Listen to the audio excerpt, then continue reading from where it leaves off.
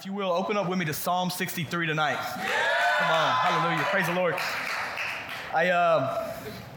If I haven't had the chance to meet you, my name is Daniel, and I have the privilege of working with college students here at our church. And I have the privilege of partnering with Steve, and I want to say thank you to Steve for allowing me to come and speak to you tonight, a message that is very, very near and dear to my heart from God's Word. And I have prayed a big prayer for each of you tonight that you will have a takeaway from the Lord that will impact your walk with Him this week. As you get ready to finish up school, as you get ready to head into the summer, this is a message that's very, very close to my heart. It comes from two parts in the Bible. And so if you will, go ahead and mark Psalm 63. But then you're going to know this verse. You're going to recognize this verse. It's the second main text tonight, and it's Isaiah 41. There's one verse in that I love. It's Isaiah 41:10, and we're going to look at it in a minute. And I hope that you're taking notes, maybe digitally, maybe on your phone, maybe you have a journal. If you are, I have a few things I want you to write down. So if you're taking notes, go ahead and do me a favor. Write this down at the top of your notes or your iPad or your iPhone. Write this at the top for me. The title tonight is God's Right Hand. The title of this message is God's Right Hand. It's very simple, it's very practical, but very powerful and very deep. And the reason that this message is so near and dear to my heart is because when you look at God's right hand in Scripture, there are a lot of things that His right hand symbolizes. This past March, I turned 29 years old. This is my last year. I know that's old, ain't it? I'm telling you, I'm getting up there. It's the last year of my 20s. So next year is 30s for me the rest of the way. I'll never have the 20s again. And as I have gotten older and hopefully tried to mature a little bit, I have become more and more grateful for God's right hand.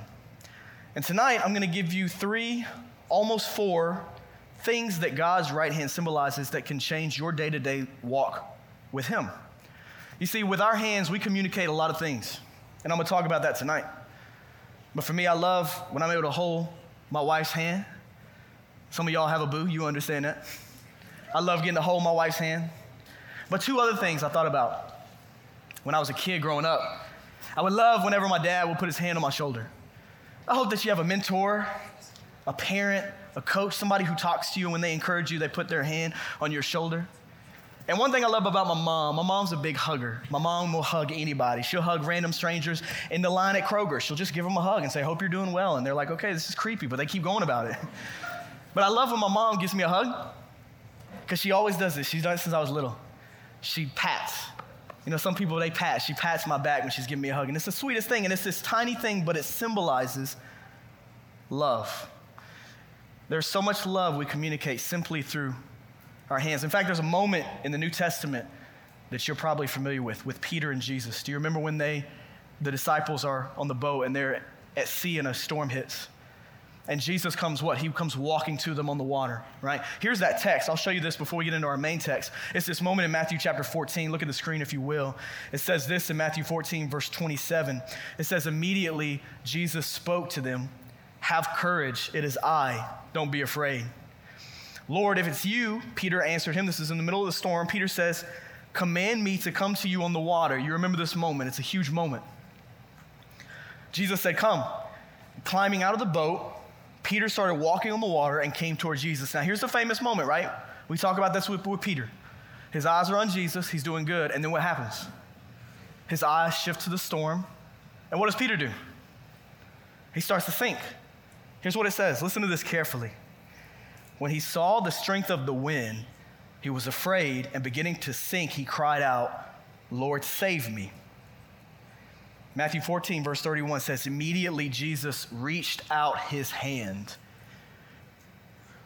Then it says, caught a hold of him. And then Scripture goes on to say, said to him, you of little faith, why did you doubt? I think about the moments in Jesus' ministry when He touched those who had leprosy and healed him. I think about the moments in Jesus' ministry when He touched the blind man's eyes and the blind man could see for the first time. And the first time he saw was the literal physical face of Jesus Christ. Can you imagine, Landrum, the moment of being the first thing you would see, the face of Jesus? But what's amazing though, before we get to the New Testament with Jesus and the people that He impacted, Scripture talks about God's right hand. Now look with me if you will. Let's look at Psalm 63, and I want to give you a few practical things to take away tonight. because I believe that we currently are living in, statistically, one of the loneliest generations that you can find. Even though we are all connected digitally, we are lonely. We struggle with depression. We struggle with anxiety. The numbers are sky high. What's crazy about Gen Z and even many millennials, my generation, is we've replaced a lot of physical connection with digital connection. We got everybody on Snapchat. We got everybody on Be Real. We see what everybody's doing all the time, but we lack that actual real connection. And that's why I believe this message is so important, because at our core, what your soul and what my soul wants is connection. Not just with each other, but ultimately with our Lord and Savior, with Jesus Christ. To feel connected to God, that if there really is a God, and we can know him in a deep way, then why as believers do we oftentimes feel far from God? God's not far from you, but a lot of our actions that we take make us feel far from him. So in Psalm 63, we find David. He's on the run in the wilderness of Judah. He's being pursued and hunted by King Saul. And this is what he says. Look with me, if you will, Psalm 63. Verse 1, David says, God, you are my God. I eagerly seek you. I thirst for you. My body faints for you in a land that is dry, desolate, and without water. So I gaze on you in the sanctuary to see your strength and your glory. My lips will glorify you because your faithful love is better than life. So I will bless you as long as I live. At your name, I will lift up my hands. Verse 5, you satisfy me as with rich food. My mouth will praise you with joyful lips. And then verse 6 is very fascinating of what David says here. He says, when I think of you as I lay on my bed, I meditate on you during the night watches. You know why I believe David highlights waking up and going to sleep? Because that's two of the biggest opportunities the enemy tries to get at you and tempt you into giving into sin. Is it not? Let's be real and let's be honest. I've seen what Steve has preached the last 4 weeks. Steve has been very real and very honest in his sermons, very raw. Well, when we wake up in the morning, we have full connection to everything in the world. And when we go to sleep at night, we have all the opportunities to worry and stress and regret over the day that we just had. I believe David highlights this, meditating on the Lord in his bed as the night watches, as the sun rises. Because the enemy is looking to attack you as soon as your eyes open. And many of you in this room, if I can be honest, you begin your day in sin. Let's be real, let's be honest. It's hard to live for the Lord at noon when we start our day off with sin. What is that sin, Daniel? It's waking up with anxiety and letting it rule over us, right? Beginning our day anxious, beginning our day fearful. I go through it, I know you do too. It's waking up and images of comparison and lust on our phone immediately waging war against us. Or it's closing our day out with sin and regret and fear. When you wake up and when you go to bed, is there a stronghold that the enemy may have? Because I believe how you wake up and how you start your day will impact the rest of your day completely. That's why we meditate on the Lord as the sun rises. See, some of you guys, if I can be very honest with you, if you would focus on giving God your morning and giving God that time as you go to bed at night, you would see a drastic change in everything in between. It's not rocket science, but our flesh makes it that difficult. I'm telling you, God is not far from you. David goes on to say this in verse 7. He says, I meditate on you during the night watches. Why? Because you are my helper.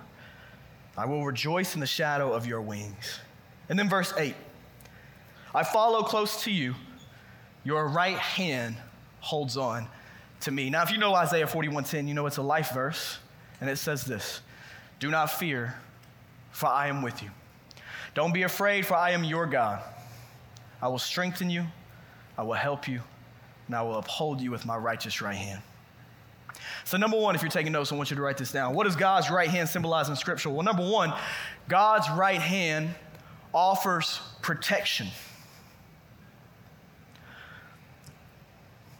Number one, God's right hand offers protection. And then as you're writing that, if you will, put a parentheses, and in all capital letters, I want you to write shield.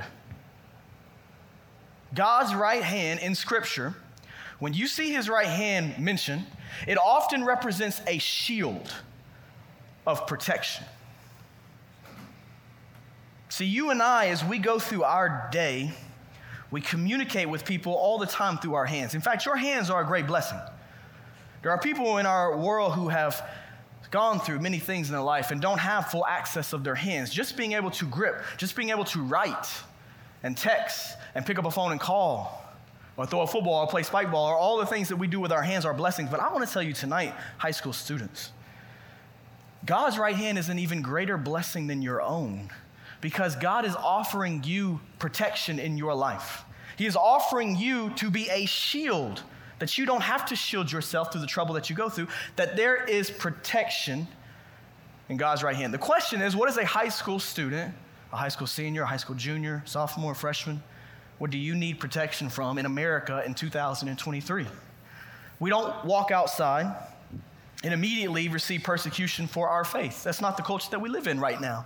We don't know what America will come to be, but as a college pastor, I can go to University of Memphis campus tomorrow, turn on worship music, worship the Lord. I will get funny looks. I will get people avoid me, but nobody is going to come up and persecute me 9 times out of 10. So what protection are we looking for? I tell you, man, even with college and high school students, I hear believers make jokes about spiritual warfare. Do you? I remember I heard somebody whose food took too long to come to the table at a restaurant. He said, man, that's the work of the enemy. He doesn't want me to have a hot meal. I heard somebody say, man, I hit every red light on the way to work. The enemy just didn't want me to get there on time. And I was like, is that really the enemy at work? You think the enemy cares about the red lights? Or was it your poor planning to get up on time and make it to Chick-fil-A for your shift? Right? Is it the enemy really working against you, or as somebody who's late, sometimes it's poor planning? But what do? We say that's the work of the enemy. It's the work of the enemy. When we get an amazing parking spot at an event, I heard somebody, he started singing, "You're a good, good father. It's who you are." As if God parted the sea of cars to give you the best parking spot. I mean, seriously, right? Honestly, if we all do it, we make light of the evil one. Like he's a cartoon character. And then we kind of throw God's name whenever we want to throw it around. But high school students, listen, you are in a spiritual battle. 4 weeks ago, your pastor talked to you in this room about strongholds of the enemy from Ephesians chapter 4. In that chapter, it talks about how we are supposed to put away the works of the flesh and cling to that which is holy, to die to sinfulness and live for righteousness. In fact, some of those verses he covered that night say this. This is Ephesians 4, verse 31 and 32, when it talks about the way we should live. Paul says, "Let all bitterness, anger, and wrath, shouting and slander be removed from you, along with all malice, and be kind and compassionate to one another, forgiving one another, just as God has also forgave you in Christ." It talks about how we should live. You know why? Because there's an enemy who wants you to live for his works and not God's works. That's why if you fast forward 2 chapters to Ephesians chapter 6, Paul says this: "Be strengthened by the Lord and by his vast strength. Put on the full armor of God so that you can stand against the schemes of the devil." Spiritual warfare is not a joke. And as young 16, 17, 18-year-old future leaders currently right now, especially in the church, disciple makers in the church, your praise to the Lord is like nails on a chalkboard to the enemy. It is not a joke. He hates any worship or acts of service you offer up to Jesus. In fact, he hates anything you do to draw near to God. See, you and I are in a battle. He hates the idea of you laying aside malice and bitterness. Why? Because he wants believers to not forgive. As Steve talked about 3 weeks ago, he wants believers to not forgive, but to stay in conflict with one another. Because when we're in conflict with one another and we got gossip and bitterness and slander toward each other, when we got ungodly comparison with each other, we can't worship the Lord because we're too busy throwing stones at each other. It's hard to direct your eyes up to the Lord and give him praise when your eyes are directed at how much better you are than everybody else around you. See, the enemy is attacking you, and many of you are losing, as I have in my life. And doesn't it just feel awful? when you hear the truths in church that we are called to walk, what, from victory, not for victory, but we hear that and we say, I don't know where my victory is because I feel like I keep losing. Here's what you must do, high school students. You must go to God for your protection. You cannot protect yourself. If it is you and the enemy squaring off, if it's me and the enemy squaring off, I don't have a chance. But when you have Jesus Christ, when you are tapping into the power of the person and the work of the Holy Spirit in your body, there is no temptation that is uncommon to man that you cannot overcome. None. That's how he uses a shield. He protects you with his hands. I remember me and my dad when we were little. My dad is not a sports fan in any way, right? He loved cars growing up. He loved music. He just really didn't get into sports. But I grew up a Grizzlies fan. Like, I went to the Pyramid. I went to all the games. Like, I watched every single Grizzlies game when we were trash. This is before the grit and grind era. I went to every single game. And because I was a fan, my dad got into it. He started watching the Grizzlies. And I'll never forget, we went to the FedEx Forum one night. It was probably 2006, 2007. The Forum was new. And when you come out of the game, it's about 9:30. It's about 9:45 at night. And you're downtown Memphis. And I remember walking out of the stadium. I was about yay tall. And we were walking out. We were trying to find our car. We had parked far away. We didn't have the parking pass. We had to park in like a random parking lot for Piggly Wiggly, 30 minutes from the Forum. And we were walking. It's cold outside. It was January. And I remember this man. Like, you know how you have stories or moments with your kids, you remember like random details? I remember this man. He was loud, he was tall, and he smelled really badly. I can't forget it. And so I'm walking. It's me right here, my dad right here on a sidewalk, and the man's right here. He's to my left. And we're walking, and now I'm 8, 9, 10 years old. I get scared. Because this guy's being loud, he's being obnoxious, he's probably been drinking.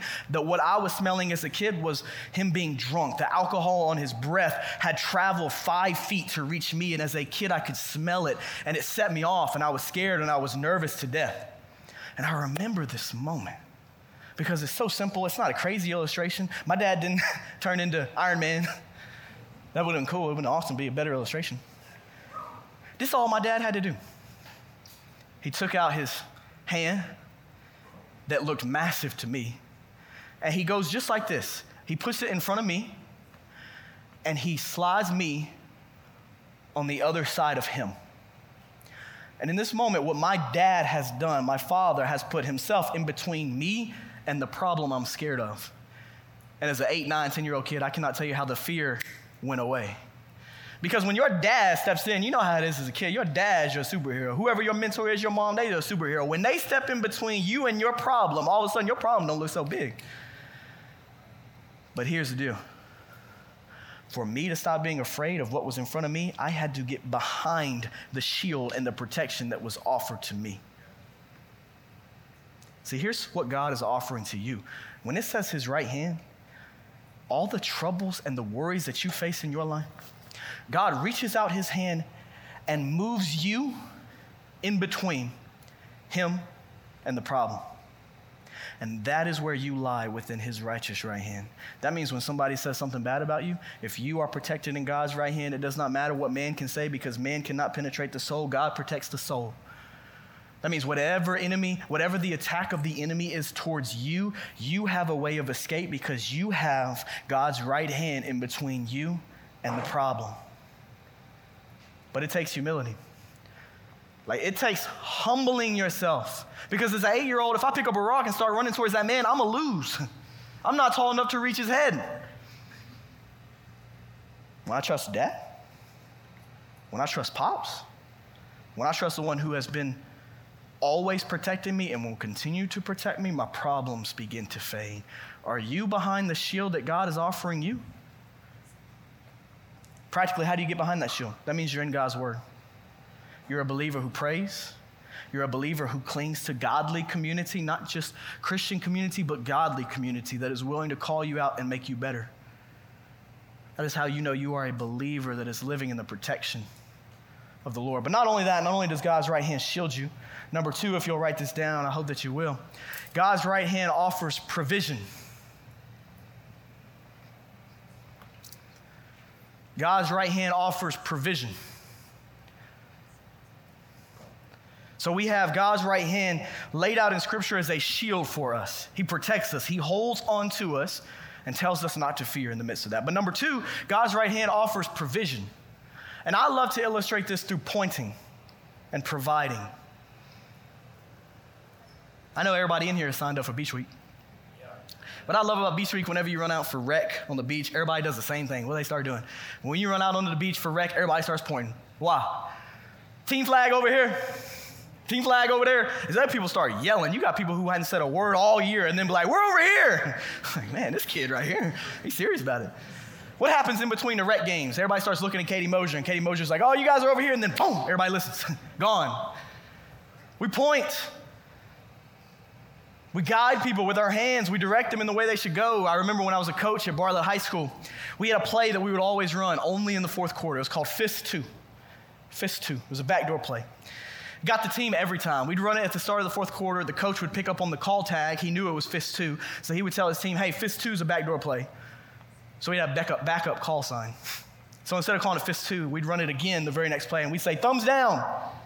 They had no idea it was coming. Backdoor play. 4 points on the board, start the fourth quarter off. It worked 90% of the time. Folks could not pick up on it. And what was amazing is I would just hold it up. Fist 2. And 5 guys on the court would come together, run the play perfectly with a 90% success rate. See, what I love about God's right hand is that in Scripture it tells us God will be the voice behind you saying, this is the way, walk in it whenever you turn what? To the right or to the left. See, God is offering you direction. Some of you are trying to figure out classes. Some of you have family members that don't know Jesus, right? Some of you, you are the representation of Jesus in your family. And you really want to know how to minister to the rest of your family. God said he will be the voice behind you saying, this is the way walk in it when you turn to the right or the left. That when we look at Scripture, we see impressions from the Holy Spirit on people's heart. In fact, Paul talks about this. I want to show you Galatians 5:25, and then I'll show you John 16.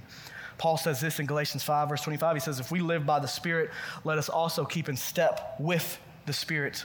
Literally, that the Spirit will point us in the way to go. And then Jesus, in the Gospel of John, refers to the Holy Spirit as a counselor and a helper. He says in John 16, verse 13, when the Spirit of truth comes, he will guide you into all the truth. For he will speak not on his own, but he will speak whatever he hears. And he will declare to you that which is to come. That as you live in this, you receive direction on where to go. That God's right hand is offering you direction on your decision making. Where to get a job, how to love your siblings, how to love your neighbor, how to love your classmates, how to love your coworkers. Some of you are deciding on colleges next year and the years to come. God is offering you direction. Do you listen? See, I always tell our college students that a believer that isn't living in God's word is a believer that isn't listening for God's voice. Those of us who do not choose to live in this are choosing to guide ourselves on our own path. What do you need in your life to be directed on? So we have shield, we have point, he guides us. Let me give you one more. He provides. That word about provision means that you are pointing and you are providing. Some of you guys have real issues in your life when it comes to friendships. Boy, you got friendship drama. You got people that talk bad about you. You got people that betray you. You got friendships that go wrong. And that weighs on you. And you are needing the Lord to come through and provide for you. Provide what? Clarity and wisdom. Because if you're going to bear with one another and forgive one another and live the way Christ has called you to live with each other, you need the direction of the Holy Spirit to do that. Are you seeking that in God's word? Because he will provide it. He will not cut you short. Me and my wife, Hannah, we were coming back from a friend's house one night. Boom, driving back from Oakland, car hits a pothole in the road. There's so many potholes in Memphis, it's just ridiculous. You can't drive nowhere without popping a tire in the city. And we've been having car trouble the whole year, and we hit this pothole, boom. Car starts sounding bad, and then we say, oh no, we're about to have car trouble again. We pull the car over, and we realize we've had major car trouble. We were leaving a friend's house, and I kid you not, this is a crazy story. I've shared it with our college students before. As I was leaving one of our friend's house as a family member here at Bellevue, we were leaving, they hand me an envelope. They give me an envelope. I say, thank you for this. They say, it's just a card. I say, perfect. I put it in my pocket. I don't think anything of it. We get in the car. We're driving home. We hit this pothole. Me and Hannah are discouraged. We come home. We park the car. We pull inside. We go inside, and we start talking about the damage that's done to this car. And what's crazy is me and Hannah are sitting there talking about it at the table. We're like, man, we've had to pay these expenses on our car to get this fixed. We've had to pay these expenses on our car to get this fixed. And listen, growing up for me, we didn't just have money growing on trees. We had to work for money. We had to find, sometimes we needed the Lord to provide for us. Amen? Like we needed the Lord to come through. And me and Hannah were sitting there talking about this, like, man, we need, and she says this, it was Hannah, she goes, man, we're gonna need blank to fix this. And I'm like, yeah, we are. And I go, man, this is gonna be tough. And I reach my hand in my pocket, and I feel that letter. And I'm telling you, it's a crazy moment how the God moves because it's the smallest things.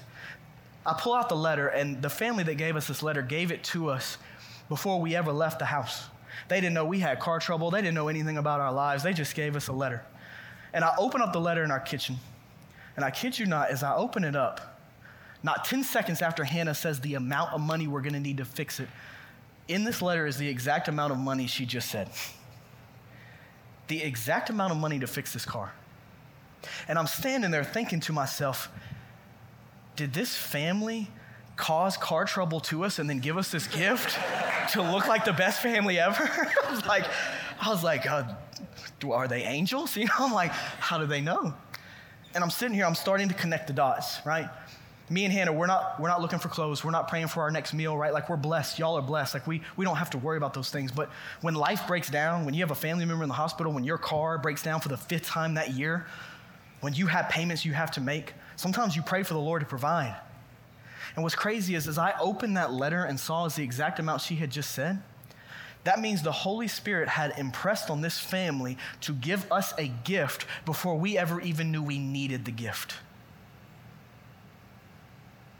And they obeyed, and praise God because it helped us.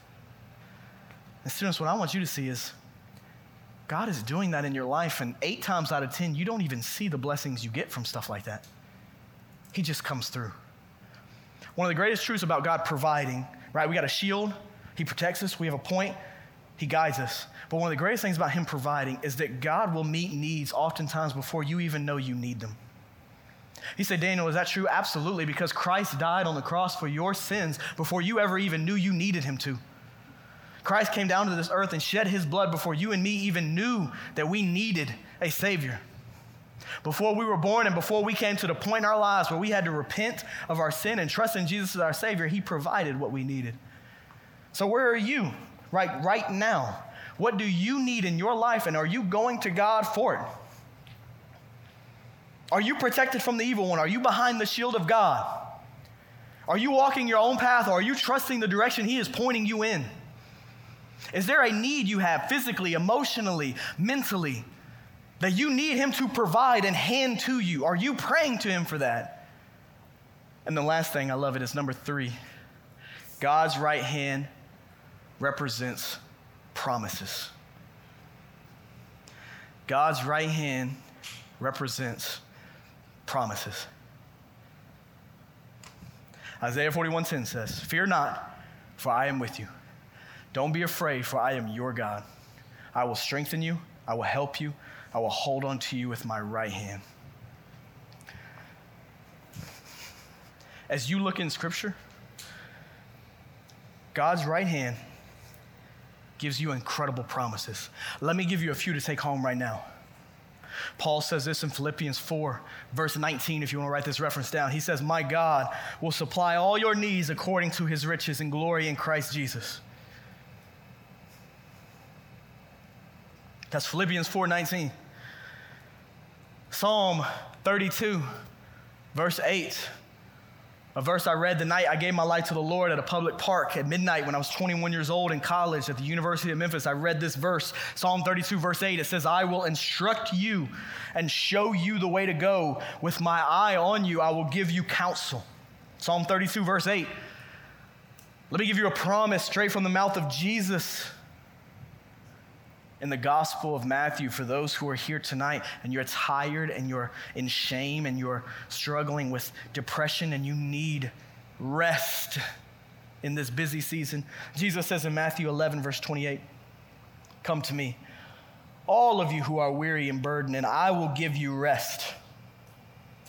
Come to me, all of you who are weary and burdened, and I will give you rest.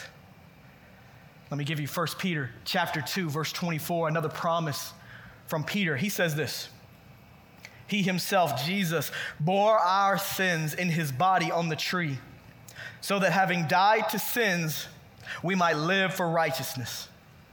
By his wounds, you have been healed. See, I love the promises because I've known Dakota, who carried this table up here, for 11 years. And as long as I've known him, as long as we've had this friendship, we've had this handshake. And we've done this handshake for 11 years. And every single time we do this handshake, it's simple, but it represents the friendship, the bond, the loyalty, the commitment to being boys every single time we do it. And what I love about your hand is when you shake and you make a deal with somebody, you make a promise. High school students, God has made promises to you. And here's what's amazing. As you and I break promises, as we fall short, even when we are faithless, God remains faithful. He has made a deal. He has made a promise. If you know Jesus as your Savior, do you rejoice in the gospel that has not changed for 2,000 years? That when you repent and when you trust in him, there is a promise that he does not break because his right hand has shook on it. And it's this, Romans 6:23. For the wages of sin is death, but the free gift of God is eternal life through Christ Jesus our Lord. Do you have that? Man, because some of you, for real, don't know Jesus as your personal Lord and Savior. I'm going to give you an invitation in a minute. But for you believers in the room, do you actively live within the right hand of God? Here's your takeaway questions. Are you shielded by his right hand? Is he the one who protects you? Or are you trying to protect yourself? Does he point? Do you follow? When he says go, you go. When he says go to London, you go to London. When he says go to Peru, you go to Peru. When he says go to downtown Memphis, you go to downtown Memphis. Do you go where he points? When you have a need, do you accept what he is offering to you to provide for you? And then the final thing, do you trust the promises of God in Scripture? Is that the foundation of your faith? I got one final verse for you before I give you an invitation on the right hand of God. It says this about where Jesus is right now. It's an amazing text. That out of all places Jesus could be, in heaven and on earth, that right now where Jesus is, it says this in Mark 16, verse 19. It says, so the Lord Jesus, after speaking to them, was taken up into heaven and sat down at the right hand of God. If that's where Jesus is, that's where I want to be, in the right hand of God.